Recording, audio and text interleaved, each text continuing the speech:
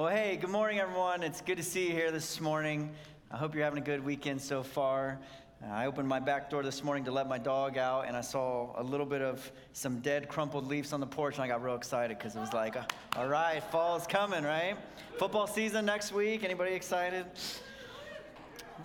Well, we are almost at the end of our journey in 2 Kings, but we're not quite there yet, and so that's where we'll be this morning.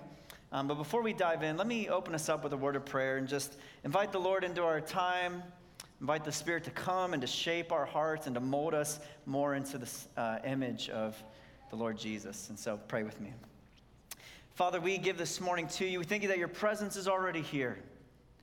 Thank you that the word says where 2 or 3 are gathered in your name, you are there in their midst. And so, Father, we do pray as we come around your word this morning, thank you that all Scripture is God-breathed, that it's profitable for teaching, correction, rebuke, and training in righteousness.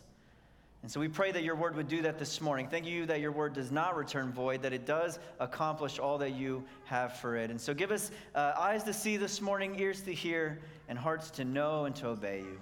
And I pray this in your Son's name. Amen. Well, one of the more chilling and disturbing firsthand accounts of the Holocaust is no doubt Elie Wiesel's memoir, Night. I remember reading it quite a few years ago, back in my college days, in my early 20s, and it's not a huge book, probably just a little over 100 pages, but even though it's small, its broader impact has been huge, and it certainly impacted me at some level. And this week, my wife and I were talking about it, and she reminded me of the opening chapter, which talks about this really eccentric man named Moshe the Beetle. Now, Moshe was certainly weird and odd, but he was also very kind. For example, early on in the book, it talks about how Moshe goes out of his way in order to tutor Elie Wiesel. But then shortly after that, the Hungarian police decide to expel all the foreign Jews from the city of Szeged, where Moshe and Wiesel lived. And since Moshe the Beetle was actually a foreign Jew living there, he, along with many others, were packed into train cars like cattle and shipped out of the country. Well, from there, Wiesel describes that life kind of moves on for the people of Szeged. But then one day, out of nowhere, Moshe the Beetle shows back up, limping into town. And he begins to go door to door to tell the Jews his story of what happened to him and to warn them to leave Szeged. And basically what happened to Moshe was that after he was put on that train in Szeged, he, along with the other foreign Jews with him, were taken by train into Poland, at which point the Gestapo took over the train, and they immediately forced all the Jews to get out, to begin digging their own graves with shovels, and then once the graves were dug, they started shooting them. Now Moshe was shot in the leg and was left for dead, but he miraculously managed to stay alive, and maybe even more miraculously, he made his way all the way back to Szeged in order to warn everyone of what the Nazis were doing. And so for many weeks and months, Moshe went around town with tears in his eyes, telling the people his story and begging them to wake up to what was happening in Europe with the Nazis and to leave town while they still had a chance. Well, needless to say, nobody really listened to him or believed what he was saying was true. In fact, most people thought he was not just annoying, but really nuts. And because of that, they ignored him and the warning that he gave. Well, the story continues on, and Wiesel writes that life once again kind of goes back to normal in Szeged. Eventually, even Moshe shuts up and he quits talking about his experience and he stops warning the people. But then one day, about a year or so later, in 1944, the town finds out that the Germans have actually invaded Hungary. And at first, they're a little bit scared about this news, but then they kind of comfort themselves by telling each other, you know what? There's no way the Germans will come this far. I'm sure that they'll just stay in Budapest, right? Like, why would they come to little old Szeged? Well, just 3 days later, German soldiers arrive in Szeged, and at first, the people are still kind of upbeat and optimistic about it. Wiesel even has this line in the book where he says, the Germans were already in our town. The fascists were already in power, the verdict was already out, and the Jews of Szeged were still smiling. Well, not long after that, the Germans issued their first edict, which was that the Jews were unable to leave their home for 3 days under penalty of death. And right after this edict was announced, Wiesel writes that Moshe the Beadle came running into his house shouting, "I warned you." And then he left without a response. Well, after that, things pick up quickly. First, the Jews, as you might know from just any experience with how they did things, they first started making them wear a yellow star to signify that they were Jewish. Then after that, they put in a strict curfew and banned the Jews from certain restaurants and cafes. Soon they were forced to leave their homes and move into these fenced-in ghettos where they were isolated from the rest of the town. And then finally, the chapter ends with all the Jews of Saget getting on trains like cattle in order to be carted off to Auschwitz, where many of them would ultimately die.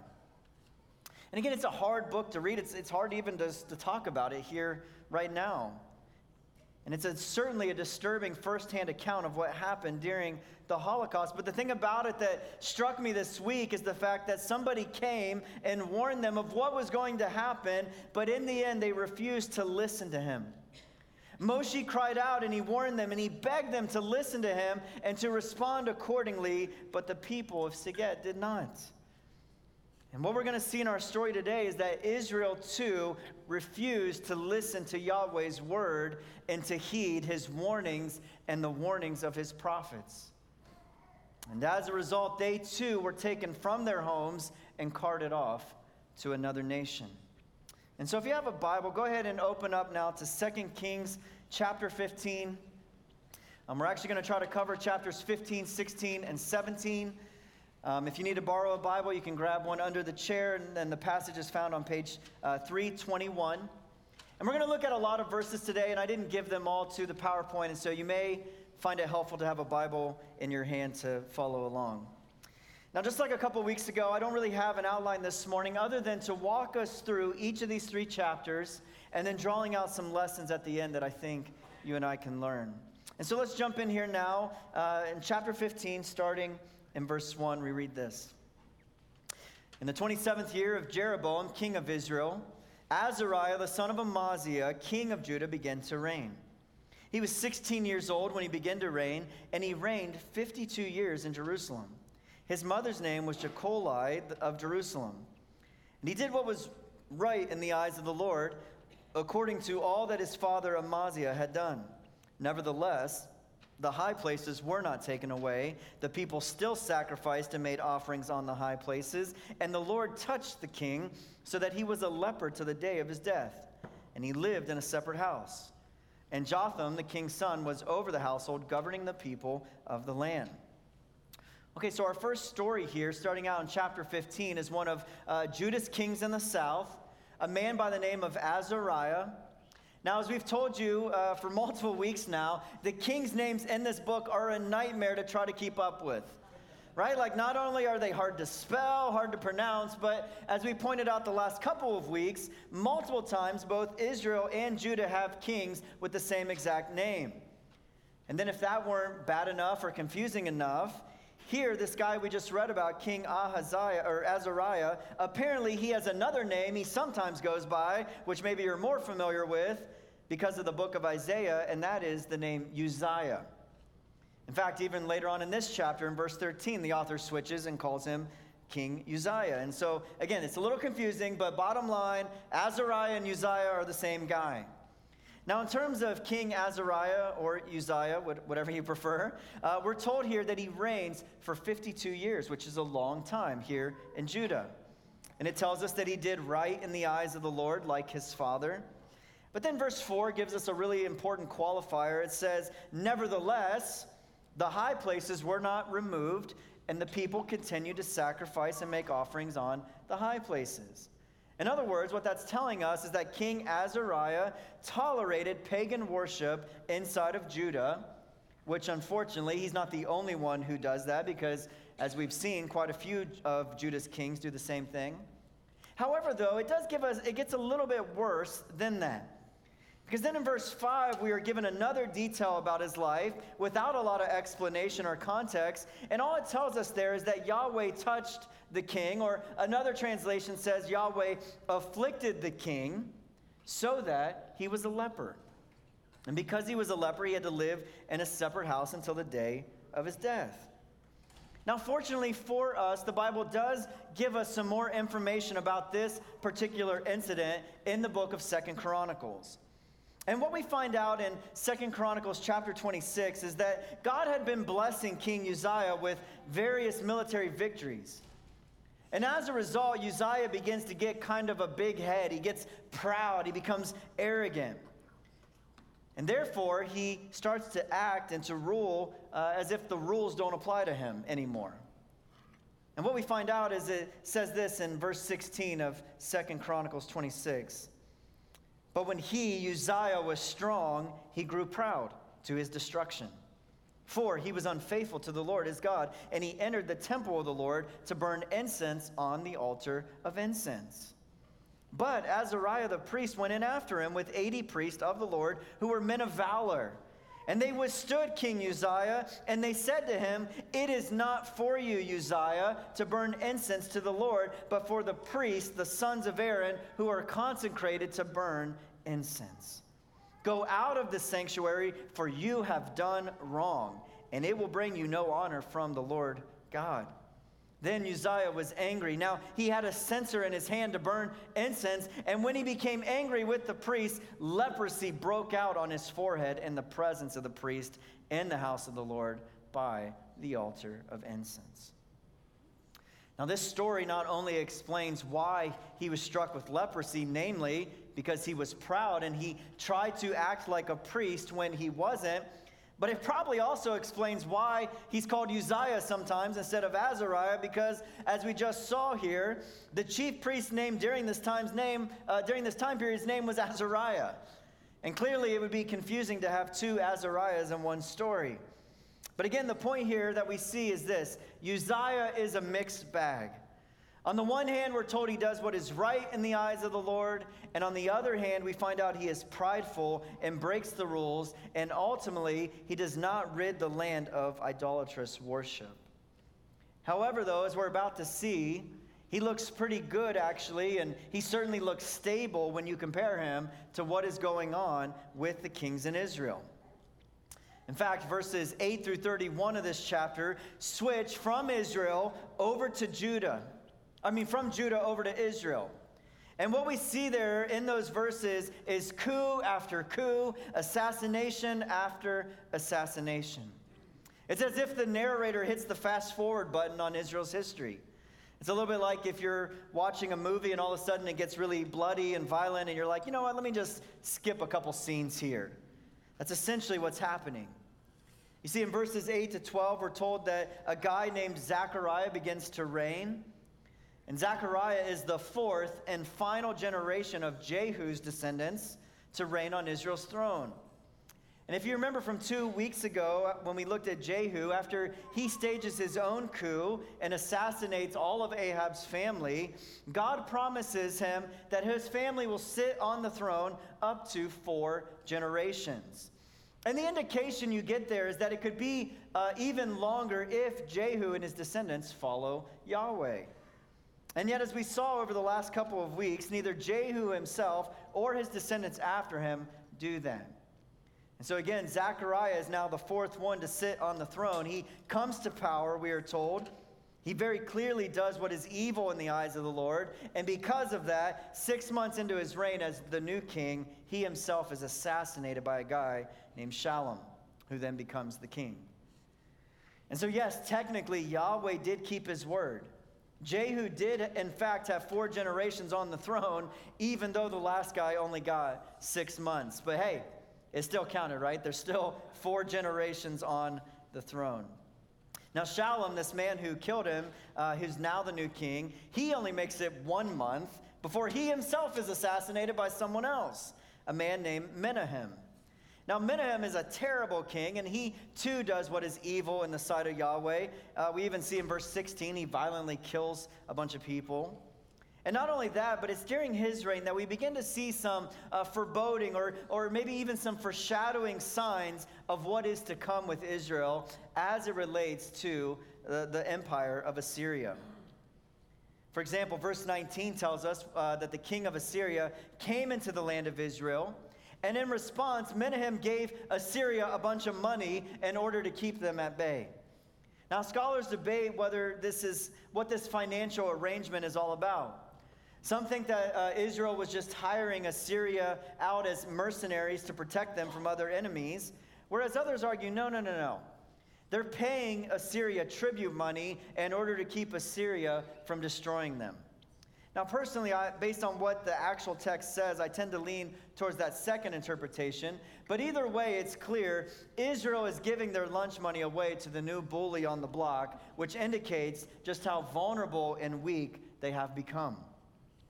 Now, Menahem, we're told, reigns for 10 years, and then he dies, and his son Pekahiah reigns in his place. Now, no surprise, he too does what is evil in the sight of Yahweh. And he reigns only 2 years before his own military captain, a guy with the name Pekah, assassinates him in order to take his place on the throne. Pekah reigns 20 years. He too does what is evil in the Lord's eyes. And then verse 29 tells us that the king of Assyria shows back up on the scene.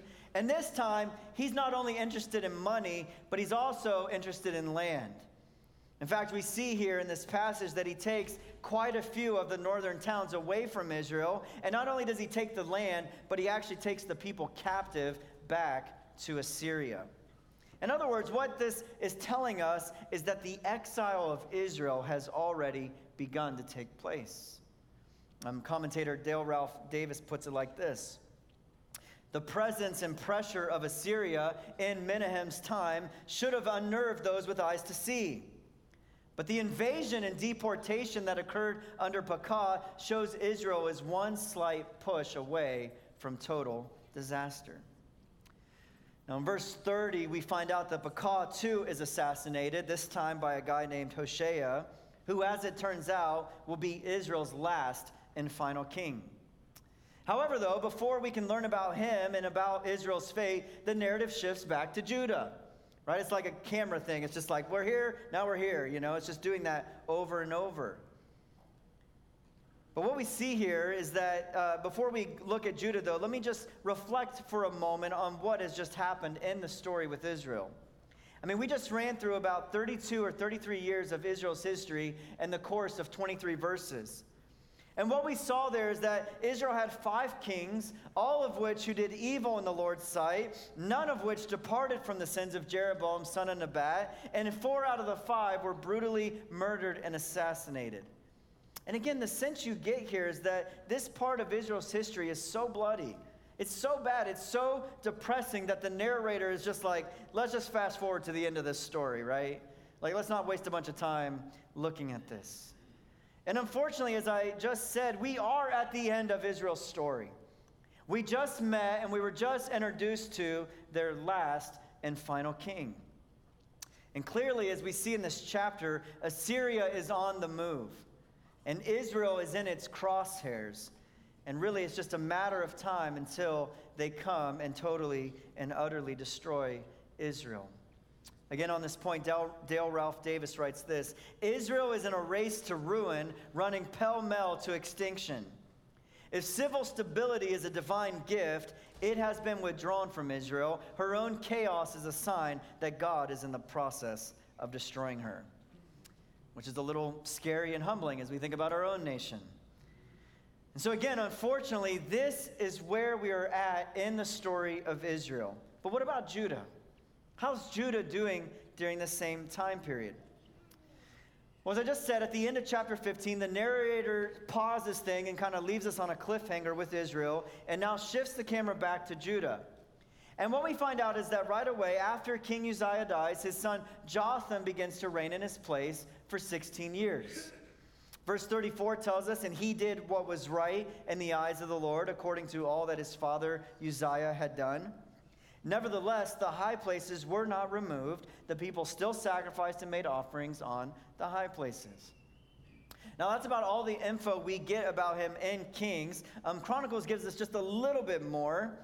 For example, 2 Chronicles 27:6 says, Jotham grew powerful because he walked steadfastly before Yahweh his God. Basically, if you keep reading, what that boiled down to was that he won quite a few military victories, primarily against the Ammonites. And so again, Jotham here is an okay guy. He's somewhat of a decent king. However, though, as we turn the page to chapter 16, we see that things are about to change in Judah. And so starting in verse 1, we read this. In the 17th year of Pekah, the son of Ramalah, Ahaz, the son of Jotham, king of Judah, began to reign. Ahaz was 20 years old when he began to reign, and he reigned 16 years in Jerusalem. And he did not do what was right in the eyes of the Lord his God, as his father David had done. But he walked in the way of the kings of Israel. He even burned his son as an offering, according to the despicable practices of the nations whom the Lord drove out before the people of Israel. And he sacrificed and made offerings on the high places and on the hills and under every green tree. Whoa, that just took a dramatic turn for the worse. I mean, here is a king of Judah after two, not perfect, but decent kings, right? His father and grandfather were like pretty decent guys. And the first thing we're told about him is that he did not do right in Yahweh's eyes as David had done. And then if that wasn't enough, that he is then compared to and even lumped in with Israel's kings when it says he walked in the way of the kings of Israel. And then if that weren't condemning enough, we're then told that he himself worshiped and sacrificed to the pagan Canaanite gods, including sacrificing his own son as an offering. I mean, this is shocking. I mean, we're somewhat used to this kind of behavior in Israel, but not as much in Judah. In fact, Judah hasn't had someone this wicked since Queen Athaliah, who, if you remember from chapter 11, she's that wicked lady who killed her own grandsons in order to reign. And so, yes, Israel in the north is in utter ruin. They're in a state of chaos, and they're close to destruction. But as we've just seen, the grass is not greener on Judah's side. They are at times, and certainly during this moment, just as corrupt, just as idolatrous, and just as evil. And we definitely see that here with the reign of King Ahaz. In fact, not only does he do these things, but if we keep looking at chapter 16, we see, starting in verse 5, that Rezin, the king of Syria, which is different than the nation Assyria, right? It's kind of confusing too. Rezin and Pekah, king of Israel, decide to join forces in order to attack Judah. Now, if you want some interesting homework, you can read Isaiah chapter 7 later on this week, because what we see there is that the Lord actually sent Isaiah the prophet to King Ahaz in order to tell him not to worry about the threat from Syria and Israel, because the Lord was going to take care of them. Now, it's clear both from this chapter in 2 Kings and from Isaiah that Ahaz has no relationship with the Lord. And in fact, what we see here is that instead of turning to Yahweh during this time and repenting and seeking the Lord for help, he actually reaches out to Tiglath-Pileser, the infamous wicked king of Assyria. And so in verse 7 of chapter 16, Ahaz says this to Tiglath-Pileser: I am your servant and your son. Come up and rescue me from the hand of the king of Syria and from the hand of the king of Israel who are attacking me. Now, not only is this pathetic that a king of Judah is asking a wicked pagan king for help instead of going to Yahweh, but the fact that he calls him and says to him, I am your servant and your son, is even more messed up. You see, according to 2 Samuel 7, when Yahweh made a covenant with David about having a king on the throne forever from his lineage, the Lord says there in verse 14, I will be to him a father, and he shall be to me a son. In other words, Judah's kings were to look to Yahweh as their father. And yet here is one of their kings looking to the king of Assyria as his father by saying, I am your son. As one commentator said, Ahaz repudiates the David covenant as he licks Tiglath-Pileser's boots. Now, the king of Assyria isn't going to help him just because he said this flattering statement. No, it's going to take more than flattery, which is why we read next that Ahaz took all the silver and gold from the temple and even from his own house, and he sent it to the king of Assyria as a present. And again, commentator Dale Ralph Davis, if you're ever looking for commentaries on the Old Testament, this guy's amazing. He captures this scene very sadly, but also humorously, as he summarizes King Ahaz's attitude here by putting some words to the tune, "My Jesus, I love thee." So here's what he writes. "My Tig, I bribe thee, you know I'm your man. For thee Yahweh's promises I view as mere sand. You mighty oppressor, my Savior art thou. If ever I needed you, dear Tiglath, 'tis now." Now, again, that's kind of funny, but it's also super sad. I mean, it's hard to believe that this is where King David's descendants are at. That they are this far from Yahweh and from his word. However, though, if we keep reading, we see that it does work. This plan works. In fact, in verse 9, we're told that the king of Assyria listened to Ahaz. He accepts the money. And then he immediately dispatches some troops down to Damascus, which is the capital of Syria, and he defeats the army, he kills their king, and he deports the people to Assyria. Well, after that, we're then told next in the story that Ahaz goes up to Damascus in order to meet with the king of Assyria. And while he's there, he notices this impressive altar that is built to a pagan god. And so what does he do? Well, he sends a model of it along with some blueprints down to Jerusalem so that Uriah the priest could make an exact replica of it and put that in the temple of the Lord. Now, if you keep reading, apparently this new piece of furniture just so inspires Ahaz that he actually goes on to do a little remodeling project in the temple. And so the first thing he does is he takes this new altar, this pagan altar, and he puts it in the exact place where the real altar, the one that Yahweh commanded to be built, was supposed to be. And then he takes Yahweh's altar and he kind of throws it off in the corner somewhere. The next thing he does is he starts hacking up and altering different items that are in the temple. In fact, the New Living Translation describes this like this in verse 17. "Then the king removed the side panels and basins from the portable water carts. He also removed the great bronze basin called the sea from the backs of the bronze oxen and placed it on the stone pavement. In deference to the king of Assyria, he also removed the canopy that had been constructed inside the palace for use on the Sabbath day, as well as the king's outer entrance to the temple of the Lord." Now, all you have to do is to read in the law where it talks about the tabernacle, or even more specifically in 1 Kings when it describes the very precise instructions for the temple and for the items in the temple, to understand that Yahweh is definitely not okay with the idea of a remodel project in the temple, let alone a remodel out of deference to a wicked, awful human king. Right? Like, this is just farther evidence of how far Judah has fallen during this time period.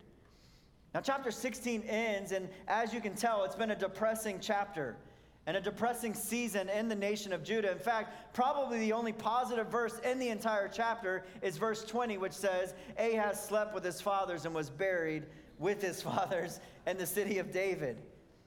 Right? Like, you know you're a bad king, a bad leader, when the best thing said about you is that you died. Now, we'll have to wait until chapter 18 to learn about his son, Hezekiah, who reigns in his place, because immediately now the narrator shifts back one more time to Israel. And so picking it up in chapter 17, verse 1, it says this. "In the 12th year of Ahaz, king of Judah, Hoshea, the son of Elah, began to reign in Samaria over Israel. And he reigned 9 years. And he did what was evil in the sight of the Lord, yet not as the kings of Israel who were before him. Against him came up Shalmaneser, king of Assyria. And Hoshea became his vassal and paid him tribute. But the king of Assyria found treachery in Hoshea, for he had sent messengers to So, king of Egypt, and had offered no tribute to the king of Assyria, as he had done year by year. Therefore, the king of Assyria shut him up and bound him in prison. Then the king of Assyria invaded all the land and came to Samaria, and for 3 years he besieged it. In the 9th year of Hoshea, the king of Assyria captured Samaria, and he carried the Israelites away to Assyria and placed them in Halah and on the Habor, the river of Gozan, and in the cities of the Medes.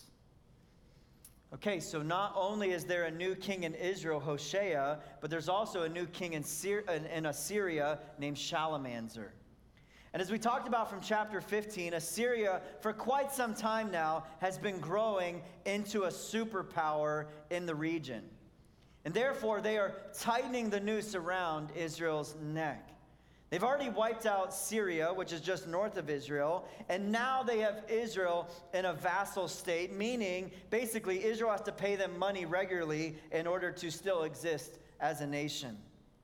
However, though, seemingly out of nowhere, Hoshea loses his mind and he decides, you know what? Forget Assyria. I'm not going to pay them anymore. Let me reach out to Egypt to see if they will come to my rescue.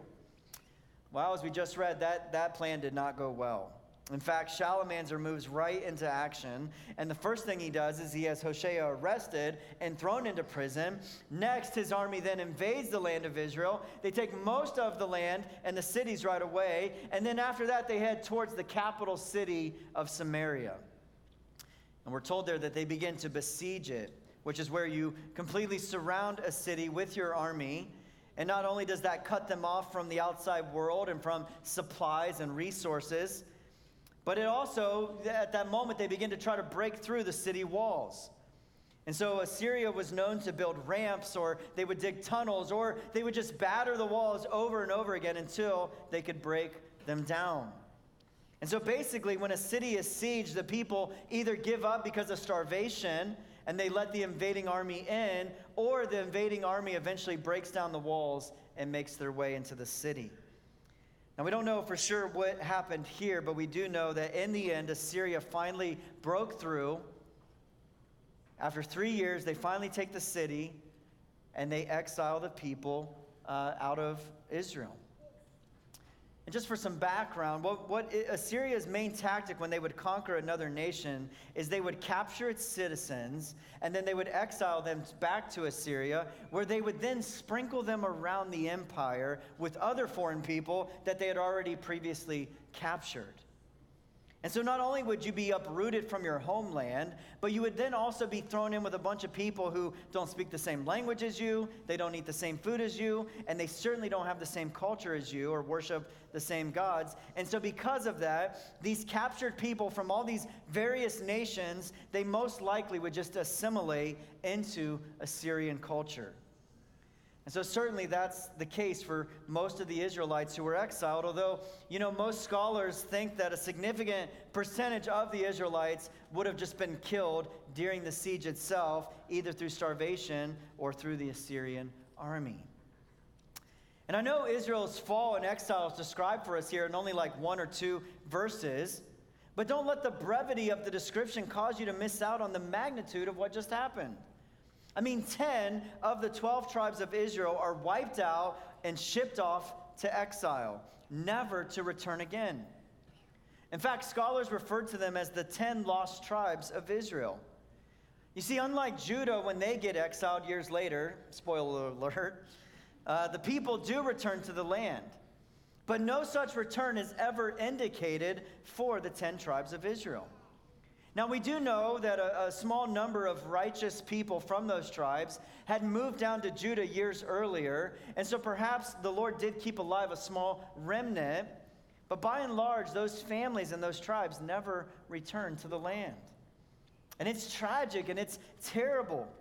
But as we'll see here in a moment, it was totally deserved. In fact, while the author may have only given us 1 or 2 verses to describe how Israel was exiled, he next gives us 15 verses describing why Israel was exiled. So pick it up here in verse 7. And this occurred because the people of Israel had sinned against the Lord their God, who had brought them up out of the land of Egypt and from under the hand of Pharaoh, king of Egypt, and had feared other gods and walked in the customs of the nations, whom the Lord drove out before the people of Israel, and in the customs that the kings of Israel had practiced. And the people of Israel did secretly against the Lord their God things that were not right. They built for themselves high places in all their towns, from watchtower to fortified city. They set up for themselves pillars and asherim on every high hill and under every green tree. And there they made offerings on all the high places, as the nations did, whom the Lord carried away before them.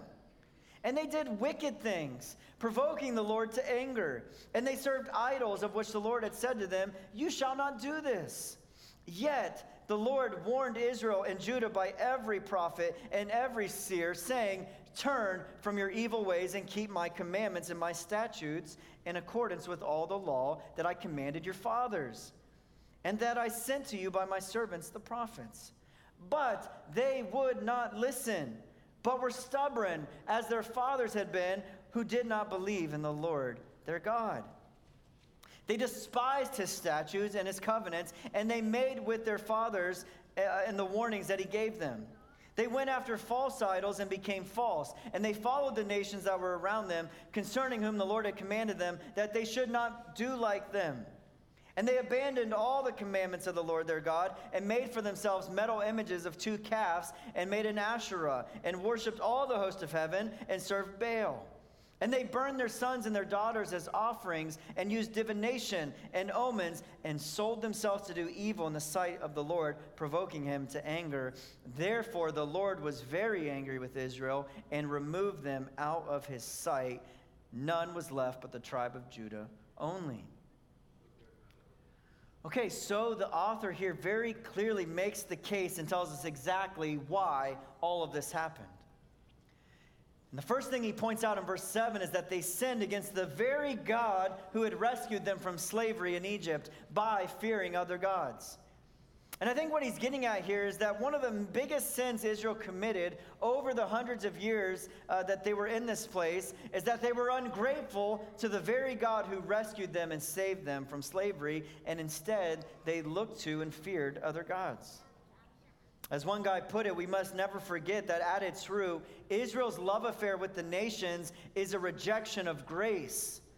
Amazing grace should have been met with lasting gratitude. And it's not just that they were ungrateful and indifferent towards Yahweh, like maybe the way a spoiled child would be towards his parents, but it's actually worse than that. No, they weren't just indifferent. No, they were idolaters. I mean, the first command Yahweh gave Israel in the 10 Commandments was this: "I am Yahweh your God who brought you out of Egypt and out of the land of slavery. You shall have no other gods before me." And yet, one of the first accusations brought against them here in 2 Kings 17 is that they broke this commandment over and over again. But it wasn't just that they feared or had respect for these other gods. No, it was worse than that.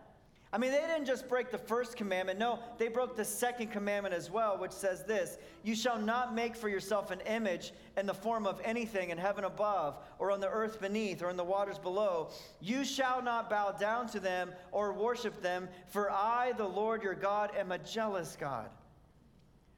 You see, verse 9 clearly tells us that they built high places in all their towns. Verse 10 says that they set up for themselves pillars and asherim on every high hill and under every green tree. Verse 12 says that they served the idols. Verse 16 says they abandoned all the commandments of the Lord their God and made for themselves 2 metal images of calves. It also says there that they made an Asherah and worshipped all the host of heaven and even Baal. Verse 17 says they burned their sons and daughters as offerings to these false gods, and that they used divination and sought omens. I mean, look, the reality is when you read all of this, what you see is that basically Israel has become just like the other pagan nations around them, and even like the ones God tried to destroy and drive out of the land in the first place. And what this shows us is that even though Israel was God's chosen people, because they rejected Yahweh and have become evil like the other nations in Canaan, they too will suffer the same fate as those nations. You see, a lot of people read the Old Testament and they're bothered by the Canaanite conquest in places like Deuteronomy and Joshua. And some have even tried to make it seem like God and or the Israelites were racist, and that it was some sort of ethnic cleansing or ethnic genocide, which is just ridiculous and not true.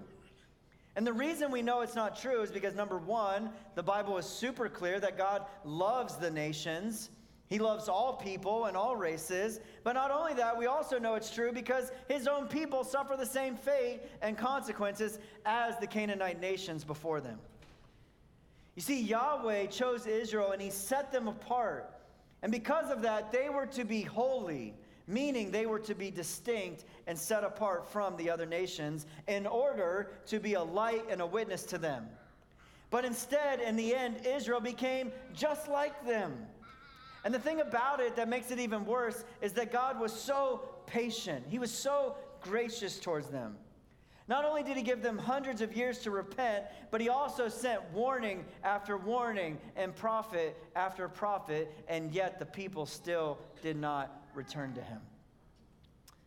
In fact, verse 13 even says that explicitly. Yet the Lord warned Israel and Judah by every prophet and every seer, saying, turn from your evil ways and keep my commandments and my statutes in accordance with the law that I commanded your fathers, that I sent to you by my servants the prophets. But they would not listen, but were stubborn. You know, this week I decided to read through some of the minor prophets, and specifically the book of Amos and Hosea. And both of those men prophesied during the last days of Israel. And from their writings, it's so clear that God deeply loved the people of Israel. And because he loved them, he tried to warn them over and over again. For example, one chapter in Amos that blew me away this week was Amos 4. And all throughout the chapter, Yahweh lists off these various consequences and punishments that he sent Israel's way in order to warn them and to wake them up. In fact, 5 different times in the chapter, the Lord mentions a specific consequence and a specific warning, but then he repeats this refrain, yet you did not return to me, declares the Lord. And again, the sense you get from both Amos and Hosea is that God is heartbroken about this. In fact, Hosea, God compares Israel to an idolatrous wife who keeps running away to other men. Like Moshe the beetle in the opening story, Yahweh warned Israel over and over again. He desperately tried to wake them up and to get their attention. He gave them plenty of time and opportunity to repent and to change and to turn back towards him, but in the end, they were unwilling. And so this is the end of the northern kingdom, Israel. And so to close here, let me just try to draw out some lessons that I think you and I can learn from all of this. You see, according to 1 Corinthians 10:11, when it's talking about the Old Testament scriptures, that is what you and I are supposed to do. I know Andy Stanley would love for us to unhitch from the Old Testament, but we're not going to do that. We believe that all scripture is inspired by God and is profitable, as I prayed earlier, for teaching, reproof, correction, and training in righteousness. 1 Corinthians 10:11 says this, these things happened to them as examples, and were written down as warnings for us, on whom the culmination of the ages has come. So if you think you are standing firm, be careful that you don't fall. And so what can we learn here? What kind of lessons or warnings do these chapters teach us? Well, there's probably dozens of things they teach us, but let me just give you 3 big ones that I think we see here. The first real lesson that I think we learn is very simply this: bad leadership has real consequences. You see, all throughout our 3 chapters today, and even throughout both 1st and 2nd Kings, we learn over and over again that the decisions, choices, and actions of leaders affect more than just themselves. You see, godly leaders who make good choices and who exhibit righteous behavior lead their people to human flourishing. However, though, the opposite is also true. Ungodly leaders who make bad choices and who exhibit unrighteous behavior lead their people to chaos and destruction. Proverbs 29:2 in the Amplified Bible says this, when the righteous are in authority and become great, the people rejoice. But when the wicked man rules, the people groan and sigh. I mean, one thing that's so striking about the book of Kings is that it goes out of its way to show you that every single one of Israel's kings were guilty of continuing the sins of Jeroboam, son of Nebat. Now, in case you forget who Jeroboam was, he was Israel's first king after the kingdom split in 2. And he was a terrible king. And one of the worst decisions he ever made was to invent a new religion by which he created 2 golden calves and said, "Behold your gods who brought you out of the land of Egypt." Now Jeroboam wasn't the first leader to introduce idol worship in Israel, because Solomon had already done that previous to him, but he was the first to institutionalize and mandate idol worship. And again, when you walk through each one of Israel's kings after him, they are all compared to him, and they are all condemned for not turning away from his sin and his idolatry. And so whether we talk about a father, a boss, a politician, or a pastor, bad leadership has real consequences, which means you and I should both pray for good and godly leaders over our lives, and we should at varying levels hold people accountable who don't measure up. And so that would be one lesson that I think we see here. A second lesson that I think we see is that you and I become like what we worship. You see, I kind of skipped over it earlier, but in 2 Kings 17:15, in the middle of the verse, there's this line that says, "They went after false idols and became false." But I like how the New Living the NIV translates it. It says, "They followed worthless idols and themselves became worthless." You see, whether we like it or not, we become what we worship. And the thing is, these idols, these gods that the Israelites worshipped, they weren't neutral or harmless gods. No, these gods were greedy, they were oppressive, they represented sexual immorality. Worst of all, they had child sacrifice as part of their worship. And so all we have to do is to look at what kind of gods Israel was worshiping, and then look at their behavior, and what we see is the two things match. And unfortunately for us, that's not just a them problem or an ancient problem for way back then. No, this is a human problem. This is our problem as well. In other words, this is a universal principle in the world. Human beings become what they worship. Which actually brings us to the last lesson I want to draw out this morning, and that is this. Without grace, the Spirit, and a new heart, human beings are incapable of true worship and obedience to God, their Creator. You see, in some ways, both Kings and the entire Old Testament is a case study proving that human beings can't follow the Lord without His direct help and intervention. Which means you and I are hopeless unless He shows us grace. You see, we've mentioned before in this series that the end of Deuteronomy, specifically chapters 27 through 30, are really important background and context to understanding what's happening in the book of Kings. And again, if you're not familiar with those chapters, basically what they are is a reminder to the Israelites right before they go into the promised land of the terms of the covenant. Blessings and prosperity for obedience to the law, and curses and judgment, and ultimately exile for disobedience to the law. And when you read those chapters, it's really clear where all this is headed. Israel is going to break the covenant, and therefore they are going to be exiled, which is why in chapter 30 we read this. When all these blessings and curses I have set before you come on you, and you take them to heart wherever the Lord your God disperses you among the nations, and when you and your children return to the Lord your God and obey Him with all your heart and with all your soul, according to everything I command you today, then the Lord your God will restore your fortunes and have compassion on you, and gather you again from all the nations where He scattered you. Skipping down to verse 6. The Lord your God will circumcise your hearts and the hearts of your descendants, so that you may love Him with all your heart and with all your soul and live. You see, later on, the prophets will pick up on this theme, which is why Jeremiah and Ezekiel both start talking about this idea of a new heart, a circumcised heart. And they even talk about this idea of a new covenant coming one day. And what we see in the Old Testament is that God really does deeply desire to have a covenant people who love Him and who love others. And yet, as the Old Testament makes clear, this is impossible unless God transforms and remakes the human heart. You see, in order to follow God, our hearts don't need to be just remodeled a little bit or tweaked here and there. No, we need a new heart.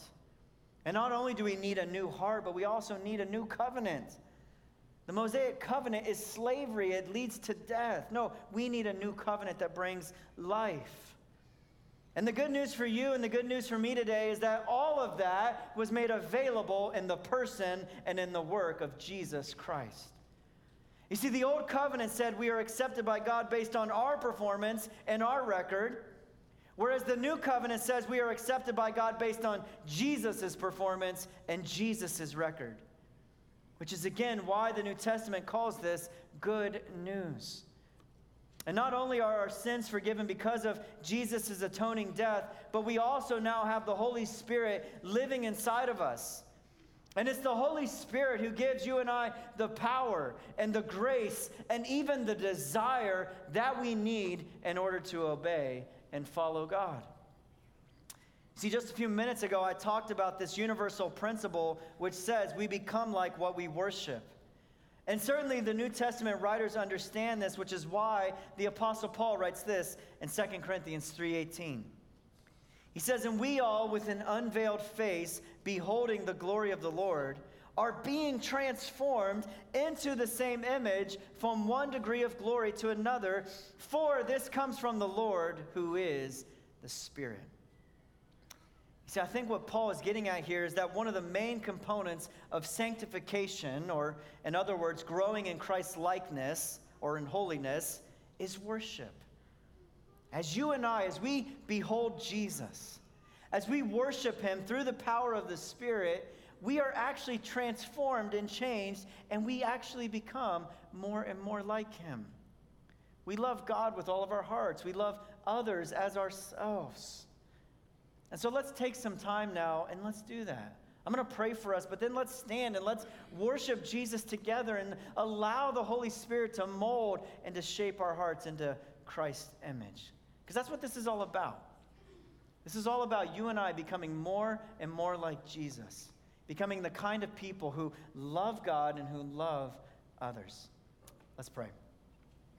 Father, thank you for your word. Lord, in some ways it's depressing reading about the Israelites and just how prone their hearts were to wander away from you, Lord. And Lord, we confess we still have that same proclivity, Lord. We are tempted to be ungrateful. Lord, we are tempted to forget all of your miraculous wonders in our lives, Lord. We're tempted to forget how you saved and rescued us from our sin and from death. But thank you, Lord, that we now, as if we know you, Lord, if we're in relationship with you, we have the Holy Spirit. And the Spirit changes our hearts. He reminds us of all that we have in Christ. And he helps us worship. We can't even love you, Lord, without your help. That's how pathetic we are. We can't even love you without you. And so, Father, as we sing here, I pray that your Spirit would enable us to behold Jesus. And that as we look at him, as we worship him, we would become more and more like him. And so we give this rest of this time to you in Jesus' name. Amen.